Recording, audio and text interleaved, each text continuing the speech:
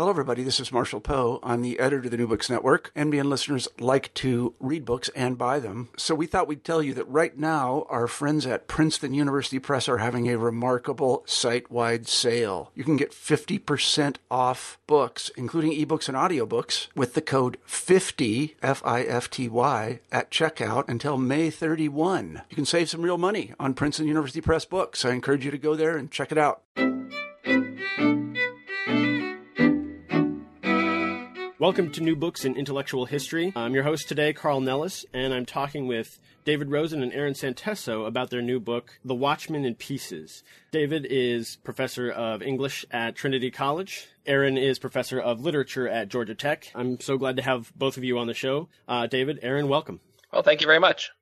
So I'm excited to talk about this book, in particular because you create such an interesting rethinking of modernity. And that's something particularly I'll ask you to go into in just a minute. I especially feel that it's, the weight of this book has been pressing on my mind as I've been rethinking surveillance and ideas of personhood and the ways that literature can articulate with the body politic over the past few months. So I'm grateful to have you on now to talk about your work. Can we start maybe by hearing a little bit about what brought you to this project before we jump in? Maybe, David, could we start with you? Sure. What's your background? How did you get into writing this book? Well, okay, so the background of the book is actually a little ignominious. No. Yeah. So Aaron and I were both teaching at Wesleyan in 2001, 2002. I received my PhD at Yale the year before. Aaron was on a postdoc. He had gone to Queens, but we were both at Wesleyan. And the fact is, there aren't a hell of a lot of things to do in Middletown, Connecticut on a Thursday or Friday evening. Let me interrupt at this point and say that I begged David not to tell about this ignominious origin, but go ahead, David. Yeah, it's going to happen. Yeah. So Aaron was desperate to see the movie that was playing in town, and I went along with it. And the movie was The Scorpion King, starring Dwayne "The Rock" Johnson. It was basically the only thing playing. You can learn things from that movie, like gunpowder was invented by Chinese people in ancient Egypt 5,000 years ago. Anyway, when the movie was over, I think we both felt one quantum level stupider than before the movie. And so we went and got coffee afterwards in the one place that was open, trying to repair our broken intelligence. And we were talking about our careers. We both had first books that were nearly done, and we were thinking about what we could do next. And I think we were both determined to work on something that would be not just of literary interest, but also relevant to what was going on in the world. September 11th happened a couple months earlier. And we sort of batted ideas back and forth. We talked about terrorism, we talked about surveillance, and that seemed right. Already we had noticed that the national conversation about surveillance had ticked up, and it didn't seem like a very sophisticated conversation. So although I'd been trained as a modernist and Aaron had been trained as a scholar of 18th century literature, and our first books were on those subjects, we kind of made a mental note. Let's revisit this topic when our first books are done. A couple of years later, we kind of checked back with each other, and surveillance seemed even more relevant. It felt like this was going to be a topic that was going to be with us for a while. And so about 2005, I'd say we really dove in. More or less getting it right, Aaron? Yeah, the one major exception is that, if I remember correctly, you were the one who begged me to see The Scorpion King. And so I reject much of the premise of this, but since Orwell plays a big part in the argument, your revision of history is, I guess, thematic. That's right. I would also just add, being at Wesleyan during 9/11 was definitely something that we were very struck by how quickly certain things changed after 9/11. Both David going into New York City, David's from New York, our students who were themselves coming in from New York or were foreign students. I'm Canadian myself, and I was regularly going back from Connecticut over the border in a Greyhound bus, usually to see friends back in Canada, and just how quickly things changed and the idea of what surveillance was going to be and the relationship, between the individual and state security those were definitely things that stuck in our heads. And so, yeah, as David said, a few years later when we went back to it, I remember us saying, we'll see if this is a kind of a temporary shift, but we were pretty sure right away that this was going to become a major area for thought in terms of just American life. And I really appreciate the way you start the book in the introduction when you kind of described something similar to what you've just said, that you looked at surveillance studies and the conversation that was happening there, and you saw the contributions of the social sciences, of law. But what you set out in the introduction of the book is that the two of you are making a contribution from the humanities. That's right. Can you talk about that a little bit more? Why you saw a need for the humanities to make a contribution here and adding a voice that wasn't in the conversation about surveillance at that point? Sure. Well, actually, maybe I should just give an example. It's the example with which we actually begin the book. So, right, if we had just thought that we could, here's what we didn't want to write the book about. We didn't want to go back to the arguments that were already being made in sociology or legal studies or philosophy. Just read some books and say, look, it's happening here too. That's not interesting to us. What we believed was that a humanities perspective had a specific contribution to make, and that our training as literary scholars allowed us to say things that weren't being said. So the example with which we begin, and this was something that occurred to us quite early, is the example of 9/11, where everyone was talking about it, but we thought people were talking about it in the wrong way or missing some basic points. After the attack, it was striking in a way that has ceased to be striking because it's become so common since then. It was striking how almost every single thing the terrorists had done since a couple days before until the attacks somehow turned up. It had been observed. It had been surveilled in some way, right? Like everyone, of course, videotaped the second attack because they were all training their camcorders or whatever on the first building that was already on fire.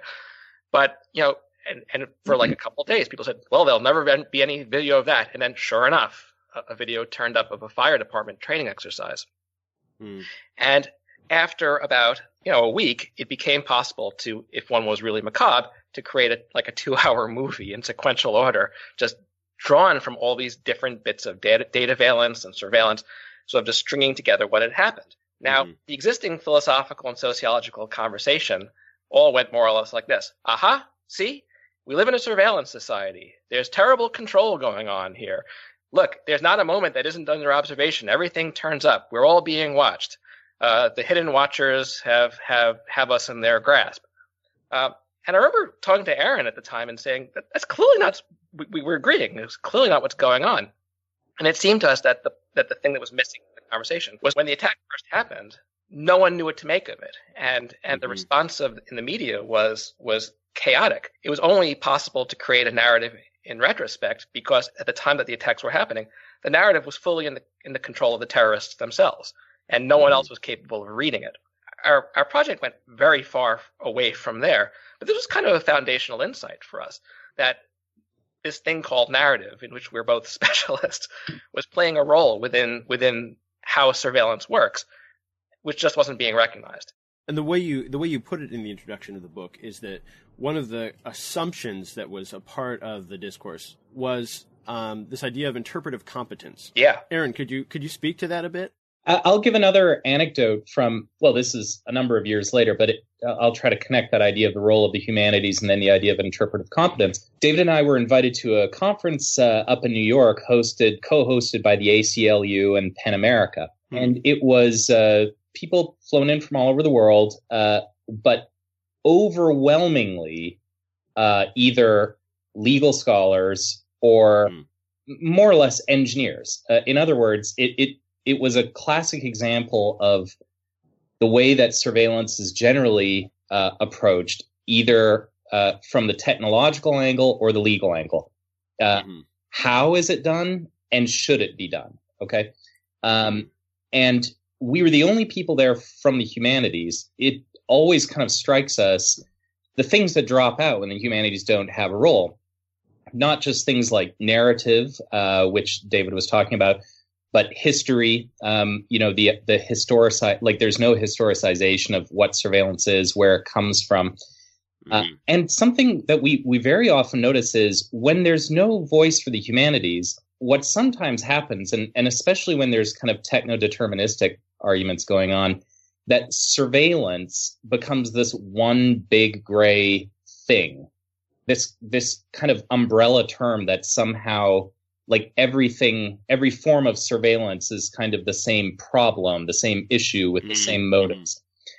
Well, when you look at surveillance as if it's this one monolithic singular thing, and you're not thinking of it as a very complex knot of ideas with kind of, different histories and different kind of narrative directions and motivations, you start to assume that interpreting things is easy. You get one big pack of data in, and all the quote unquote surveillance people just look at it and determine what they want to determine. But what's actually happening, of course, is you have many different narratives, many different types of data, many different groups of interpreters, some of whom are in competition with other groups. And the idea that the data that you're producing when you're shopping at the supermarket and the data that you're producing when you go through a passport control booth and the data that you're producing when a random CCTV camera captures you running a red light. Yeah, going through a red light, are all instantly interconnected and being watched and interpreted by the same person in some kind of real time. Is just it's crazy, and so that we do think that that idea of the humanities complicates the whole idea of what interpreting surveillance data means. And so in that way, you're able to question the assumed interpretive competence of the surveiller writ large. Absolutely. Yeah. So then you begin the book by saying, in order to enter the surveillance studies or surveillance theory discussion, let's add that history that's missing. And you go back to the end of the Middle Ages, the Renaissance, the Enlightenment, and you dig into what you call allegory as mode. Can you lead us into what's going on, what you're doing with allegory, not just as a genre of literature, but as a state of mind or as a mode, and how that connects up to surveillance? We can try. You do it so well in the book. I'm confident you can do it again now. Yeah, this is the problem, right? We're paper people. So, we define surveillance fairly early in the book as the monitoring of human behavior with the motive of anticipating or influencing future events. And one argument that we make is that surveillance, as we now think of it, really comes into place at the end of the 17th century, beginning of the 18th century, because something about the relationship between social role and inner character was newly problematic. We believe this, but we also decided that we had to account for why this situation had not arisen earlier. And this led us to a whole chapter, actually, on the Renaissance. Now, allegory is a very complex problem. When most people think of allegory, they think of certain works of literature, like Animal Farm. That's like a classic allegory that hopefully most of your listeners are very familiar with. Yeah. And basically the point of allegory is there's a relationship between an underlying meaning and a representation of that meaning. So Animal Farm, if you read it simplistically, is a story about an extremely messed up barnyard. But of course, no one reads it. It's about the Russian Revolution. And if you don't get that Napoleon the pig is Stalin and that Snowball the pig is Trotsky, then it's just, it's just a bucolic tragedy, I guess. So allegory is a very specific way of articulating how social role and inner selves are related. And the argument that we make is that up until about the time of Shakespeare, the overwhelming ideology was that you could read a person's inner essence just by looking at them. Now, this is never really true, but what was striking is the way that this ideology clung, like it hung on for centuries.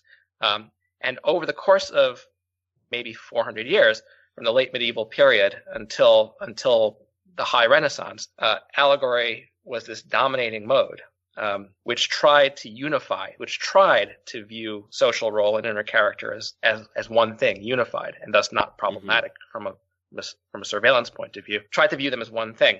And it was visible not merely in the literature, a lot of allegories got written, but also the state tried to treat its citizens allegorically. One of the large points we make is if you actually believe that you can just tell what a person is like by looking at them, then surveillance really isn't necessary. It was only when there was a kind of break where this idea, which had real tenacity, was shattered, that surveillance became necessary as a real tool. Just kind of a beginning. Do you want to pick up on that, Aaron? Or sure. I would say just where we start to see the break, one of the key texts for us is Othello with Shakespeare. And Shakespeare, he's not just a great author, he's a smart guy. And he clearly picks up on a kind of social shift going on, a new type of man. I mean, all the kind of the Renaissance new man type stuff. I mean, he really looks into that and thinks about the significance of it. And Iago is just this, in a way, earth-shattering character,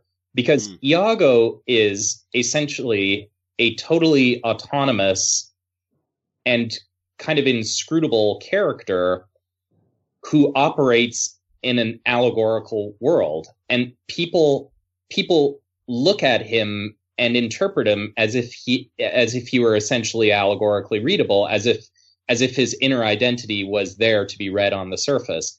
And they look at him and they just think, noble Iago, honest Iago, loyal Iago.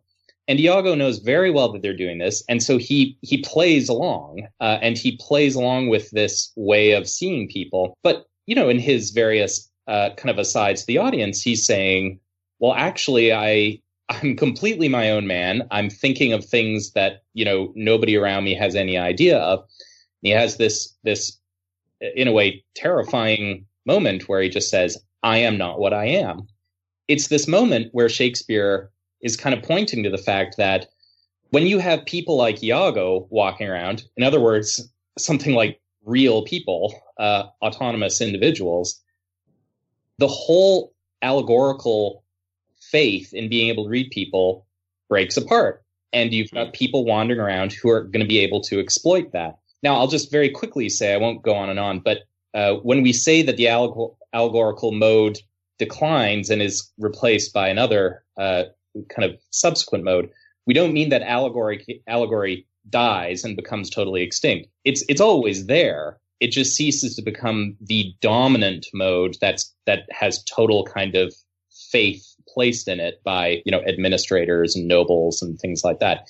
You still get allegorical characters popping up. You still have people reading each other in novels in kind of vaguely allegorical ways. They look at something. Well, yeah, and in fact, one of the sort of largest claims we make in the book is that not only does allegory never quite go away, but it comes roaring back in the 20th century. That's right. In all these different ways. Because behind allegory is an idea of power.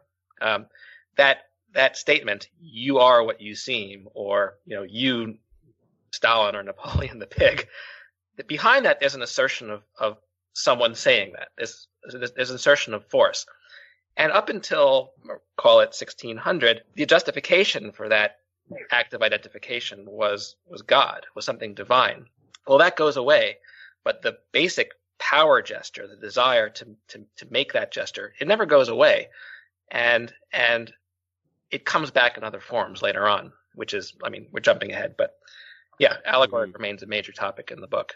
One of the pieces of your historical argument, when you're setting out the changes in allegorical thinking, or as it kind of loses prominence during the Renaissance and early modern period, that I really liked was the short. It's not quite an aside because it's a piece of the argument. Yeah. But on naming customs. Yes, one of the arguments we make about allegory that it goes by very quickly, but it's a fairly significant part of the argument, is that the nature of allegory does change between the Middle Ages and the late Renaissance, precisely because it's such a tenuous and tendentious mode. The earliest allegories are really a kind of primitive psychology.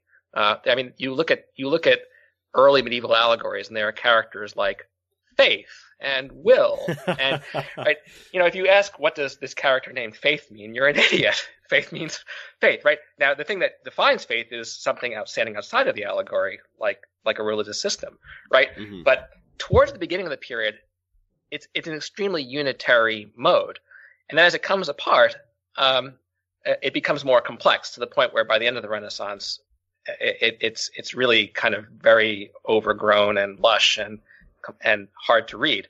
But as society begins to get more complex, there's this impetus to sort of freeze people within their roles in life. And so one thing that happens during the 16th century is people begin to get surnames. In the early Middle Ages, if identity wasn't really problematic, maybe a single profession in a village stayed in a family forever. And so you have, John the Butcher, whose son James then becomes James the Butcher, but they're just John and James. Well, by the 16th century, as the social body is becoming more complex, you see all these attempts by the state to sort of freeze people, so that make them identifiable. And one of the symptoms of this is the introduction of surnames. Suddenly, it's not James the Butcher; it's James Butcher, and that is an allegorical gesture. Like, what are you? This is what you are. See, it's your name. It's in the records, and now we can keep track of you and your entire Butcher family, and make sure that we know who you are. It's just that's one little symptom of how the state attempted to make its citizens readable, as allegory was kind of getting problematic.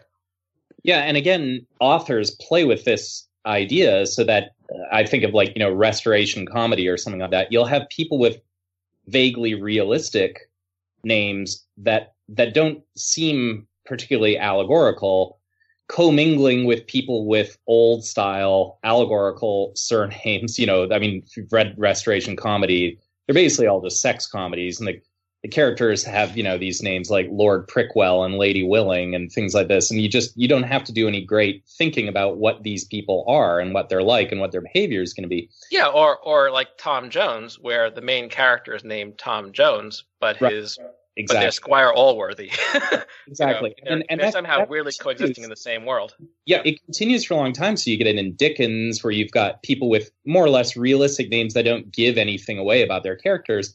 And then you've got them coexisting with people with names like Sloppy, and Sloppy is sloppy. I mean, you don't. There's not a lot of surveillance needed for this guy. Like, he is what he is, and he is what his name is. So, yeah, that move to kind of pin people down with names, and then how real autonomous individuals kind of start to wriggle out from under that net, is something that, authors play with. Sometimes they need a kind of quick, readable secondary character, and those people get allegorical surnames in the way that they were originally intended to work. But they live in the same world as people with names that don't give anything away about them.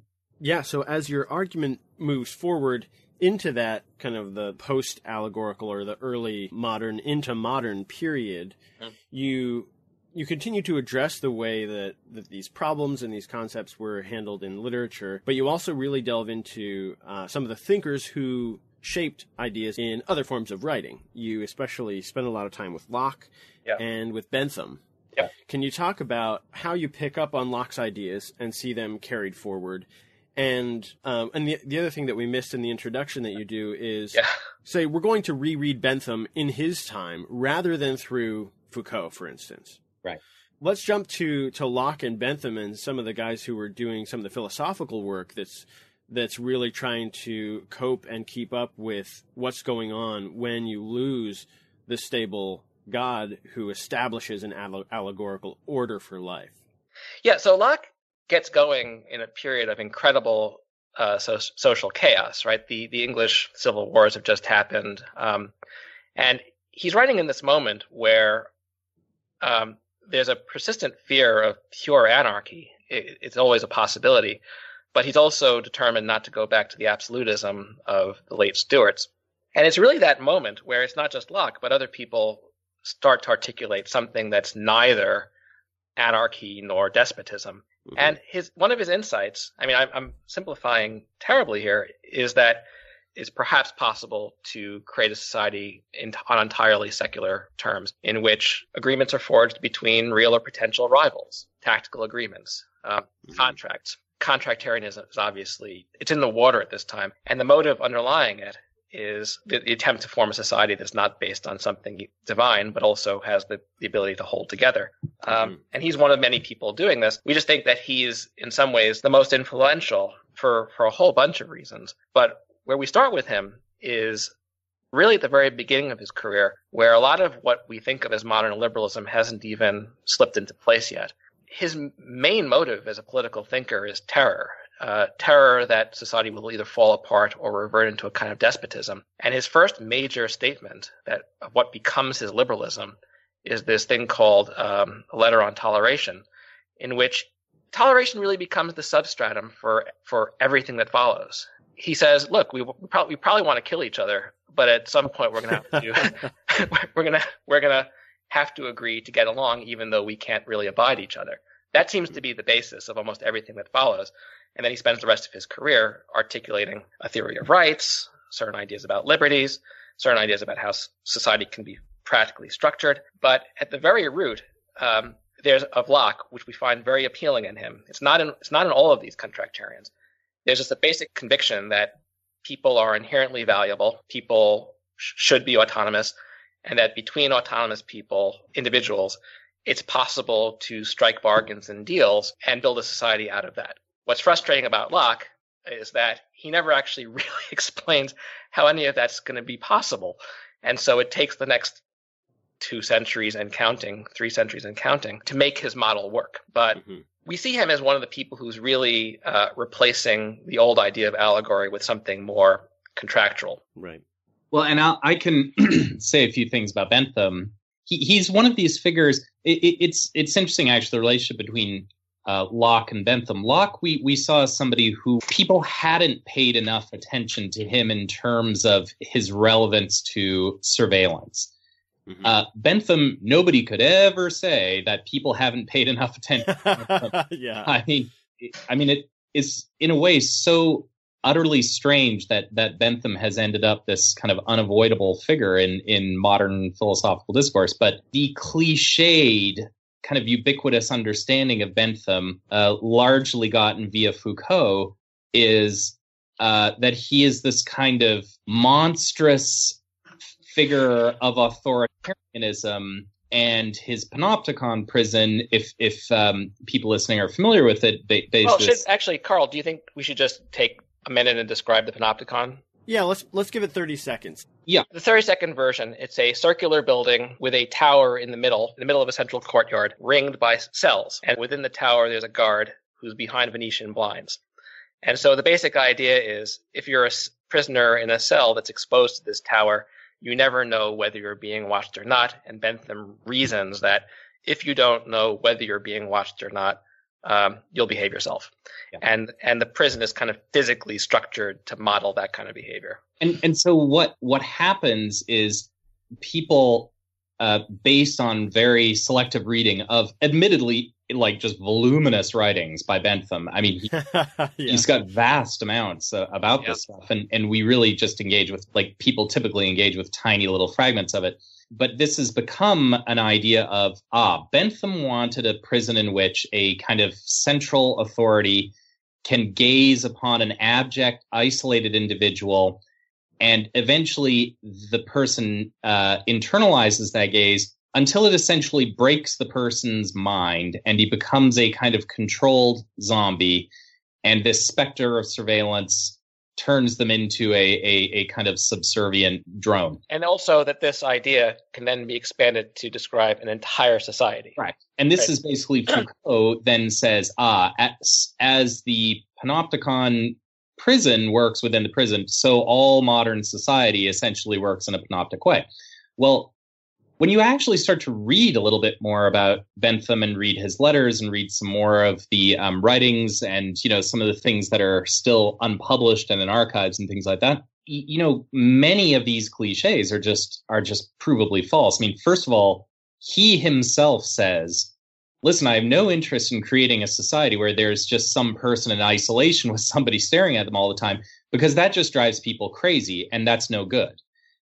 In fact, what you want is people to have interaction with other people. He has actually this remarkable moment where he says, actually, sometimes he kind of writes as if he's kind of working it out as he's writing. Yeah. And he says, which is probably the case, by the way. Yeah. And he says, what would be great is if everybody wore masks, because then you could kind of behave in kind of appropriate ways, and you wouldn't have to be kind of distracted by like who you're interacting with and this kind of thing.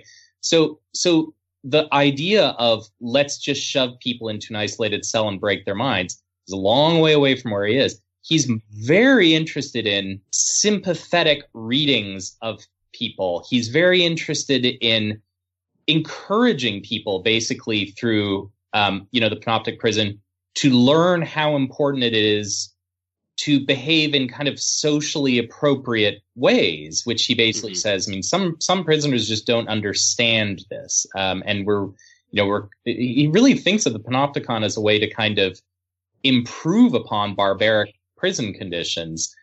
Mm-hmm. So we really did kind of try to go back to Bentham and try to kind of re-explain what Bentham was all about and where his priorities were. Yeah, and to situate it, if the common view of Bentham is to read him back through these highly dystopian late 20th century readings of him, what we were saying is let's look and see how he's the product of his own time.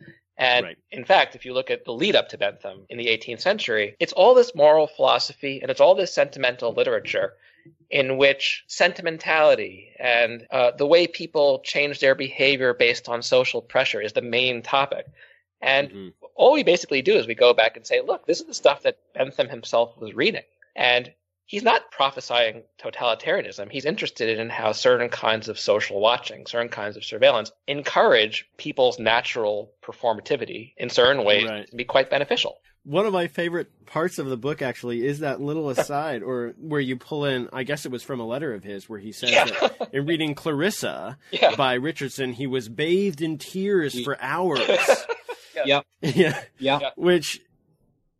Which I think does situate him really nicely in that milieu that you're talking about, where what he's interested in is the way that people respond to social pressures, but not in a kind of a abstracted and domineering from a domineering position, like you're saying. Yeah, right. I mean, the common view of Bentham is that he was a kind of emotionless robot, and so just that very image. I mean, as a person, that's he's often thought of as Mr. Rationality with no soul.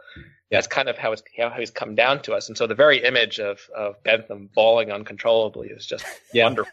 Especially that idea of Bentham, he wanted to eliminate emotion and sentimentality. He wanted to eviscerate that stuff. So the idea of him weeping over Clarissa kind of gives a lie to it. Yeah, I mean, we talk about in the second chapter about how the 18th century thought about the formation of character.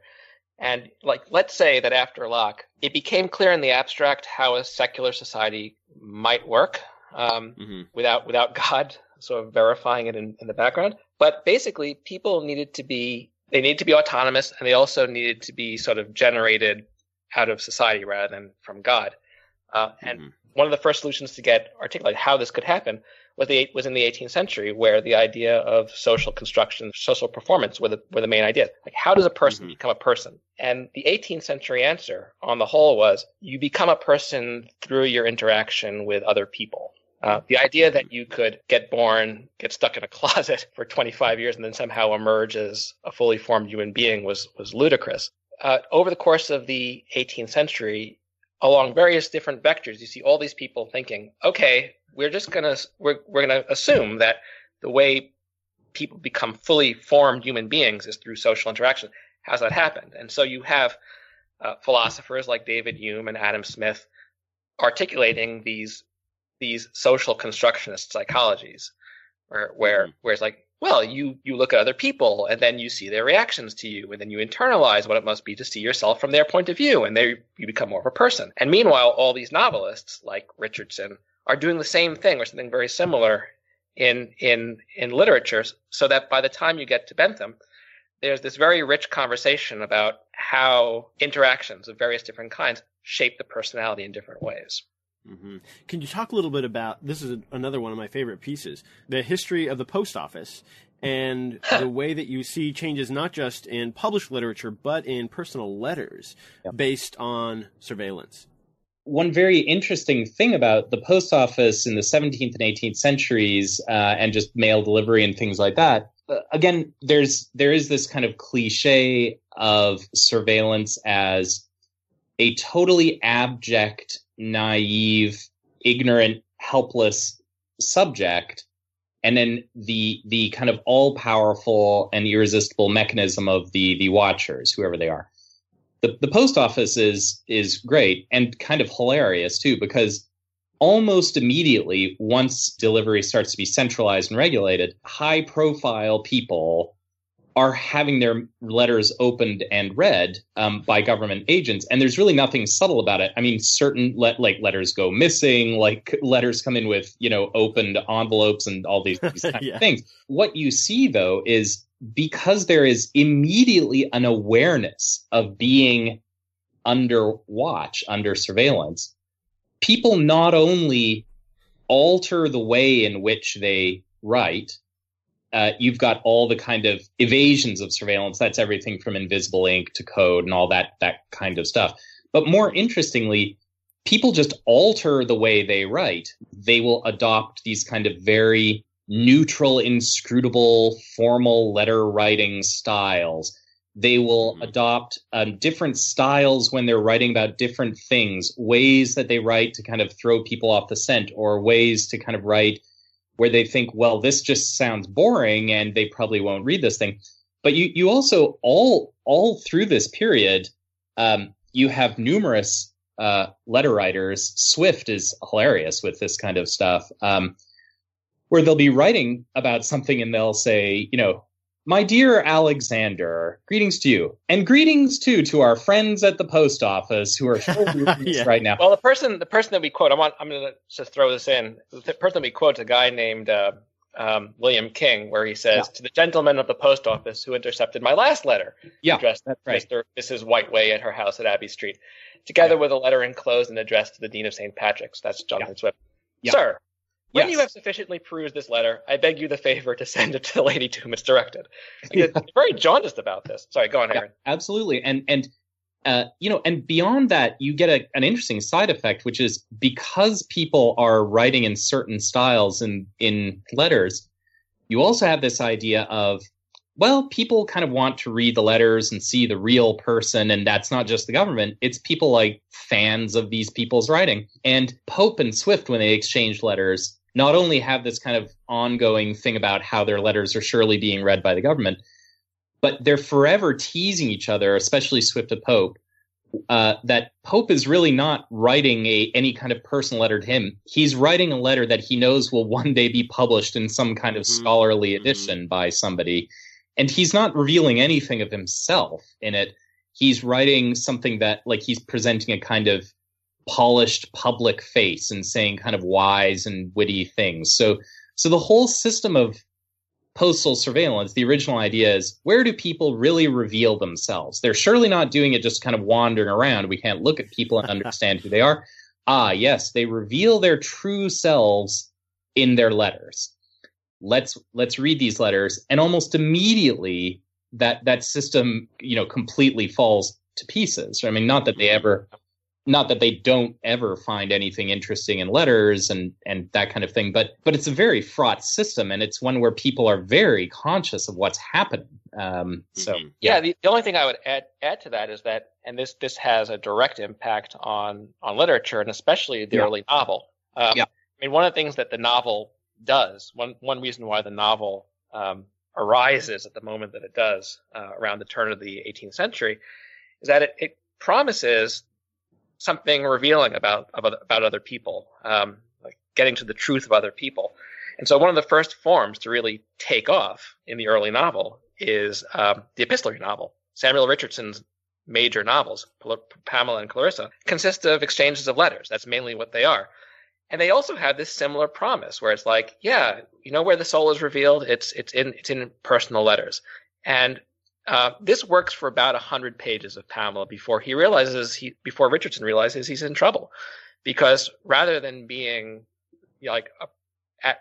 rather than letters showing someone at his or her most exposed, there are always opportunities for various kinds of performance.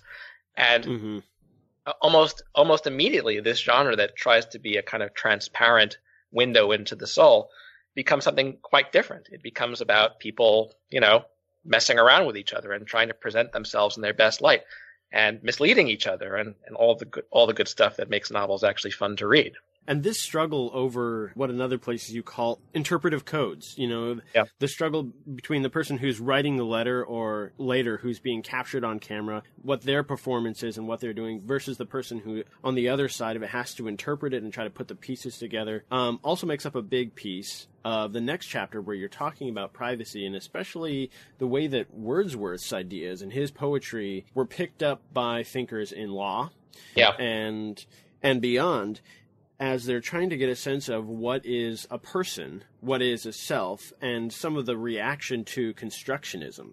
Can you jump into that discussion and the way you put together the pieces in approaching the issue of privacy and the struggle over interpretive codes with communications and performance?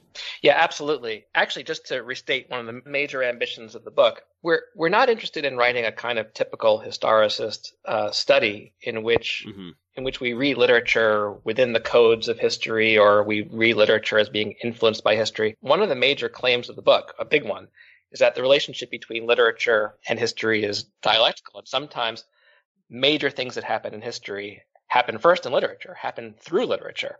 And this privacy is one of the great examples of this, actually. We think of privacy as kind of an eternal right, but actually it doesn't really get articulated until, formally articulated, legally articulated, until the very end of the 19th century.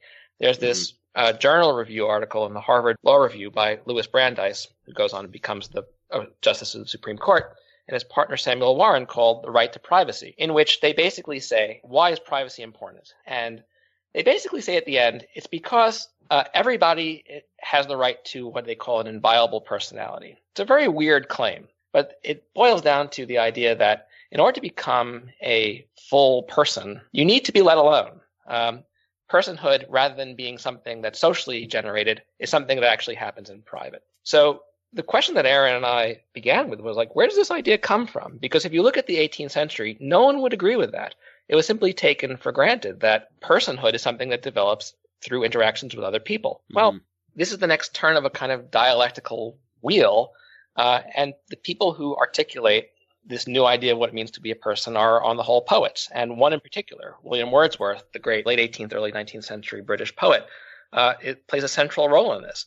What he basically says is, if you grow up entirely in a social situation, you can become a person, but you'll never be a full person because you'll just take on the coloration of everyone around you.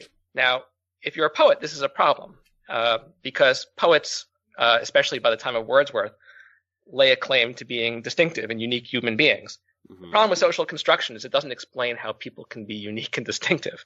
Right. Almost for professional reasons, he has to generate a different story about how the soul grows. If the 18th century simply assumed if you grow up in the countryside and you never go to the city, you'll never be fully formed, Wordsworth changes that 180 degrees. And what he says is, if you grow up in conversation with other people, you'll never become distinctive in any way. The 18th century answered the question about how the soul could grow without the influence of God, but didn't answer the question about how people could be autonomous and different from each other. And this is what Wordsworth does. And what he basically says is, you need privacy. You need to be let alone. You need to meditate with what's best in nature. And over this time of being let alone, that thing that's within you will grow into something distinctive. And this idea kind of sits for a while, and it gets absorbed into 19th century social theory. A major reader of Wordsworth was J.S. Mill. And by the end of the 19th century, these ideas have become so normalized that they find expression as law. The idea that privacy is not about control of personal property. It's a necessary precondition for becoming a fully developed person. If you ever want a really underrated way to entertain yourself is to watch modern legal scholars that's right. with Warren and Brandeis's fundamental idea of privacy and why privacy is important that's in this, the right to privacy thing, it still hangs over huge amounts of privacy law. And but there are all these legal scholars and lawyers and judges who, it's like, well, why do we need to protect privacy? And the answer is kind of like, well, because, privacy is really good for, your soul. I mean, it's kind of roughly in this kind of region. And, there's all these scholars who are just like, what are you talking about? Like, I mean, this is nuts. Yeah, mystical convictions about the soul don't make for good law. It may be profoundly true, but how do you then create tort protections based on the idea of an inviolable personality? Privacy law is completely unconsciously and accidentally hilarious because you've got a whole field that's based on basically poetic conceptions of the individual. But, the other thing that I think we both noticed is when we're teaching, we're in there with all our millennial students and it's like, hey, is privacy important? Of course, everybody believes privacy is important. Why? And it's a very difficult question to answer. I mean, I find my own students at Georgia Tech, who in many ways live very publicly, sooner or later get into these kind of bizarrely kind of Lake District romantic poet conceptions of like, well, one needs to be free to wander around a meadow and stare at a dandelion and get in touch with yourself. It's like, my God, you guys have never done anything like this. But that idea of like, this is privacy. It's important because you get in touch with yourself. I actually, not to go on too long with this, but because the new sequel to Trainspotting is coming up, I always think of the scene in the original Trainspotting where they decide to get in touch themselves and go and wander around the beautiful Scottish countryside, and they get dropped off by a train in the middle of some, random moor. And there's these kind of 4 drug addicts with, plastic bags full of beer, and they're just standing and looking at the countryside, and they just have this like, why are we here? Like, what are we supposed to do? Why do we want to be by ourselves wandering around? And you have this idea of this one character has taken in this idea of privacy. It's about being by yourself. It's about wandering around in nature and allowing your inviolate personality to be nurtured and developed. And when they get out there, they really have no idea what that means or how it works. And I love that in the book, when you're talking about that idea getting passed along up to Louis Brandeis, you talk about Thoreau and how he was a piece of that even in Boston culture 30, 40 years before Brandeis. But the way that the ideas moved through various social circles and to the point where it went from poetry to influencing theology and law, I thought was a really potent piece of your argument. It's important to us to not see literature as simply reactive. Sometimes literature is simply the place where the thinking happens first. And then it takes a while to diffuse in the other direction. Yeah, no, it's a long history from Wordsworth talking about the inviolable soul, which is something he says, to Brandeis writing inviolate personality. But the line is direct. So a couple of other big pieces of your argument that you bring in this chapter about privacy are the rise of the police force as we would recognize it today, and then the way that ideas about privacy mapped unevenly across different social classes. One thing that you start to get during the 19th century is the kind of the regularization of the police into an actual kind of formal institution. One thing that we talk about a little bit in the book is there's very interesting tension in terms of 19th century ideas of the police. On the one hand, you very quickly get the idea of police detectives, police sergeants have an almost miraculous ability to kind of stare through people and see kind of who they are and their deep truth. This becomes a kind of a cliche in literature. Dickens uses it. Often the further down the class scale you go, like they can just kind of look at a certain person and say, this person is just inherently criminal. And it starts to get into all these other fields of, pseudoscientific regularization of this kind of stuff where it's, well, the police have this kind of phrenological knowledge where they can tell by the shape of a skull whether somebody's good or bad. But you have this idea of like the Victorian cop walking a beat knows everybody in the neighborhood, sees the truth, et cetera, et cetera. On the other hand, you just as quickly get the idea of the police. They couldn't catch a cold. What do these guys know? And it gives rise to things like Sherlock Holmes and detective fiction and things like this, where the police are essentially a foil. They're basically a kind of, a metonym for blindness and stupidity. They can never see what's happening. So you have these two ideas of what the police are that are kind of starting to grow right at that same time. Yeah, to pick up on the class aspect of it, to put this in the largest picture, let's say that Locke laid out the basic idea of how a liberal society could work. People had to be autonomous individuals, and their selfhood had to be sort of self-derived. By Wordsworth, the pieces are all there. He's finally explained how, without the influence of God, individuals grow up to be distinctive people. But this is a major societal problem. In the 18th century, you got all these guys going to the countryside or going into the slums of London, and because of their social constructionist views of like how people get developed, they're able to dismiss the vast majority of mankind as kind of not quite human. Well, once you have this ideology that really every single person is a distinct individual, then the masses become a problem, and there are these great moments in Wordsworth. He's one of the first people to freak out over this, but it totally carries over into Dickens, where he'll just go for a walk in London and say, the face of everyone who passes by me is a mystery. Who are these people? They can't be dismissed any longer. And so, one through line of liberal theory is, this is why you need education, because if the vast majority, if 85% of the population can't simply be dismissed as an unrecognizable single bolus, then people need to be educated to become fully civilized citizens. But that's a long process. And so then what do you do about the vast majority of mankind who aren't members of the elite, who aren't wealthy, but who can't simply be dismissed as not worthy of attention? The police itself rises partly because of this, out of this kind of social panic. Like, how are you going to watch all these individuals who can no longer be simply ignored? And what you get by the end of the 19th century is a very strided view of privacy. For people at the top of the social scale, privacy is a self-evident good. It's the thing that makes you who you are. It's the thing that makes you a fully formed, distinct individual.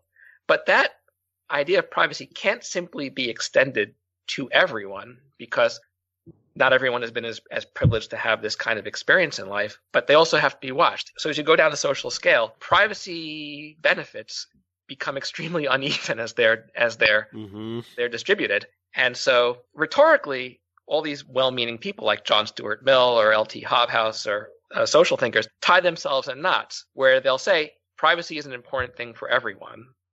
But because not everyone is fully exposed to that benefit, actually there are large numbers of the populace that need to be watched very carefully. Right. And to kind of go back to the idea of the police being a mechanism by which especially the underclasses can be watched. By the way, the police are only one part of a kind of gigantic society-wide effort to try to be able to read, the people, especially lower down the society. It includes things like, censuses. It includes home addresses, identification cards, and includes things like, we talk a little bit about 19th century poverty maps where okay, there's still only so many police and there's a lot of poor people out there. So how do you know where they are and what they're like?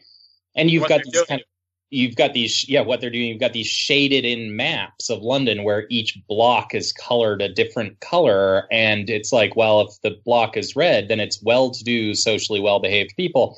And if it's black, it's vicious, semi-criminal class. And they go in, they look at these people, and then they come up with this kind of shading for, okay, this type, this block is like this. And it's pure fantasy.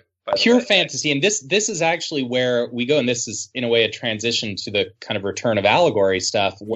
Yeah, there's this deep desire to have this faith that, like, okay, we need to know what all these people are doing. Let's put police out there, and police have the magic ability to kind of sift through. I mean, they walk through these kind of working houses or kind of sleeping quarters where there's literally piles of poor people, And they almost literally sift through them, like kind of lifting people off each other. And then that, they get to the bottom of a pile of poor people and they're like, this one is a criminal. I can tell by the cut of his jib. It becomes obvious to everybody that, yeah, this is a comforting fantasy, but it's a fantasy. Mm-hmm. And many of these ways of reading people are fantasies. And, the desire for them to exist just fuels an increasing and sometimes kind of desperate attempt to return to something closer to allegorical understanding of people. Okay, the policemen aren't going to be really able to do it this way. How are we going to tell what these people are, like and what they're up to and what they're going to do? Well, maybe we can categorize them. Maybe we can type them. Maybe we can come up with new systems where we reduce people to, this person is Mr. Working Class. This person is Mr. Criminal. Mm-hmm. And you start to have this big shift back to allegorical ways of understanding. Well, and also I would add to that on the literary side of things. This is really where the detective novel as a genre kind of bursts out of the realistic mainstream. As long as the police are being described in some realistic ways, they can't actually be magical interpreters of the real world and other people. As fantastic as Victorian descriptions of the police are, they're still grounded in some vaguely plausible reality. Phrenology explains how you can look at a criminal and immediately see why from the shape of his head he's a bad person. But even that's not enough. And one thing that finally does happen in the middle of the 19th century is the creation of this patently magical figure who's able just to interpret things that no one else can because he has superpowers essentially. Yeah. And that's Dupin in Edgar Allan Poe, and then preeminently Sherlock Holmes. No such person ever existed or ever will, but it's a tremendous comfort in believing in that kind of person because it solves a lot of problems of basic realism. And worth noting that both Dupin and Sherlock Holmes, in their kind of introductory stories, do mind-reading tricks, basically where they're able to kind of actually tell people, you were just thinking about this. You were thinking about this, and then that, right, and this, and then that. And so their abilities actually go inside the brain itself. I mean, they can see what you're thinking, In the final 5 minutes, what would you like to handle from the rest of the book? Do you want to talk about taxonomy of contemporary surveillance? Do you want to talk surveillance reading? Or do you want to deal with, just kind of another step historically into progressivism versus paranoia in fiction? What do you guys think? Carl, what are you most interested in talking about? It's your 5 minutes as well as ours. I personally loved the comparison between Orwell and Tolkien, how they handle surveillance in different ways. But I'd also be interested in leaping over that kind of to the end and to the way that you finish the book, talking about surveillance reading and what you kind of offer to your readers as a takeaway. Okay. Sure, why not? David, why don't you start talking a little about surveillance reading? The literary and social argument does move through. We've kind of brought things in our discussion up till about 1850. Right, right. And the argument goes forward into the present. But the final phase of the book is an attempt to talk about how surveillance works today.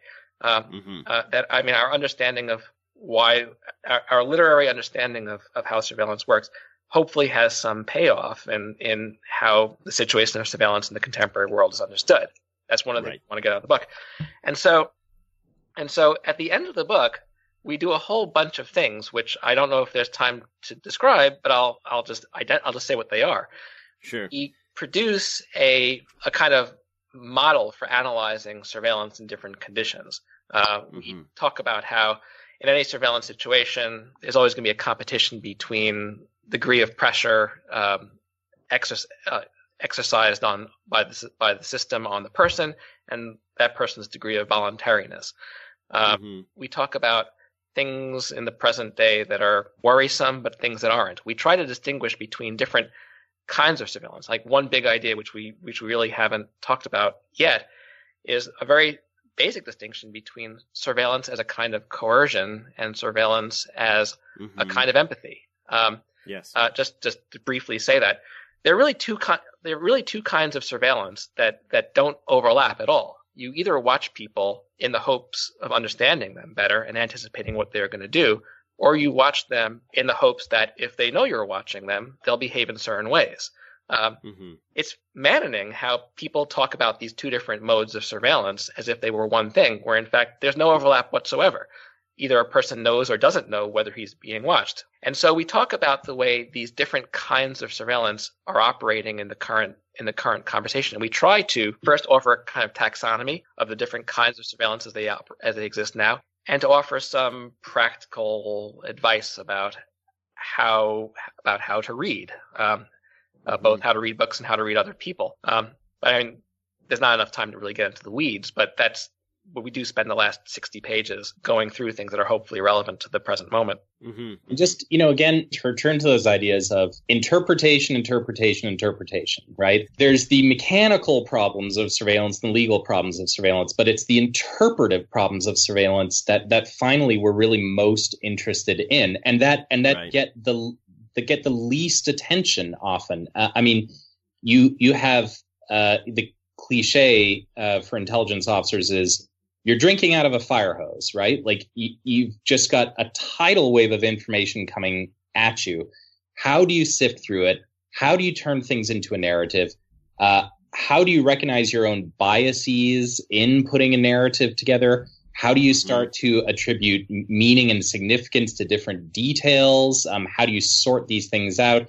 How do you come to grips with the idea that certain details are only going to reveal their true significance later on? You will not be able to identify what the true significance of a particular detail is in real time. It'll only become clear later. Now, these are all, not that we want to sound like, the future of the English major is preparing people to become CIA agents, or something like that, but these are questions actually which the humanities, and we think literary studies in particular, are singularly relevant to answering some of these questions about taking meaning out of details, interpreting, assembling narratives, recognizing your own bias as an interpreter, and developing empathy for people. Absolutely.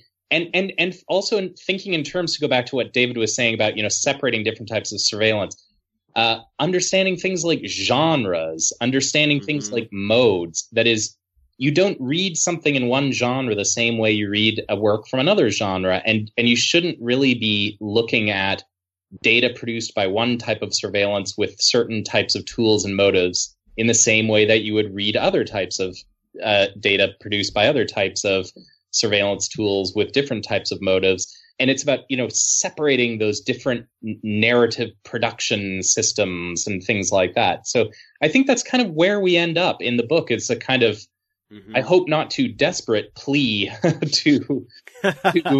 for the relevance of the humanities and why those skills continue to be important. And you don't want to lose those skills in a society like ours. Right. And maybe it's just my background, but I find it more a persuasive case than a desperate plea. Thank you for that. I hope that what we have offered listeners now is tantalizing enough for them to go out and pick up the book, really. Oh, yeah. Chapter 4 is by far the best. Right. But in the last couple minutes, maybe could you tell us a little bit about what you're working on now and what we might see from you in the future?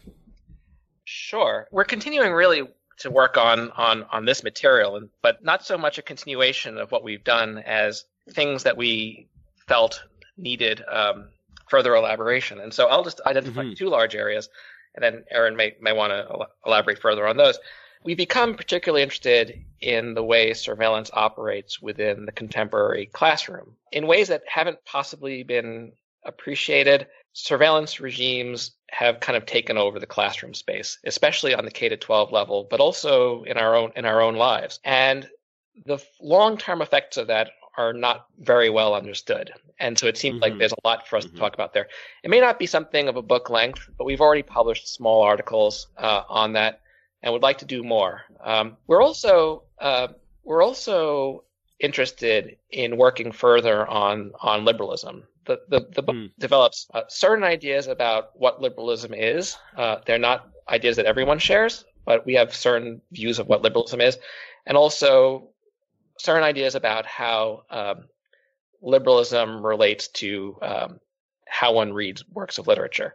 And we'd like to do more with that. We'd like to. It's about 65, 70 years at this point since Lionel Trilling wrote The Liberal Imagination, which was the last real attempt to say, okay, how does one go about being a humanist scholar if one believes in liberalism? Right. And we feel it's kind of time for an update.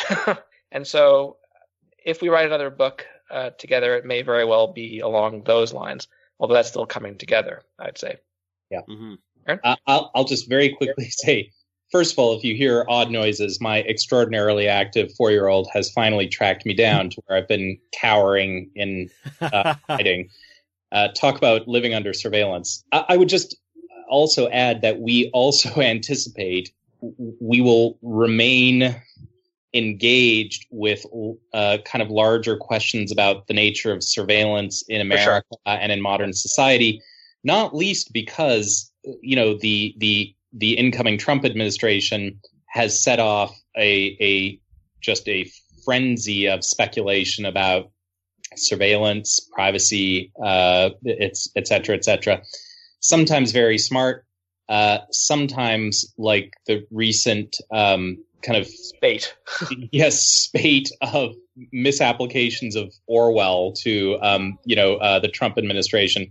Sometimes maybe not quite so finely tuned, and I do think that that debate will just rage for the next 4 or 8 years or however many, and so I think there will be a need for us to kind of keep an oar in some of the things that we've already talked about. So yeah, it's not like the topic has become less relevant since we published the book. Right.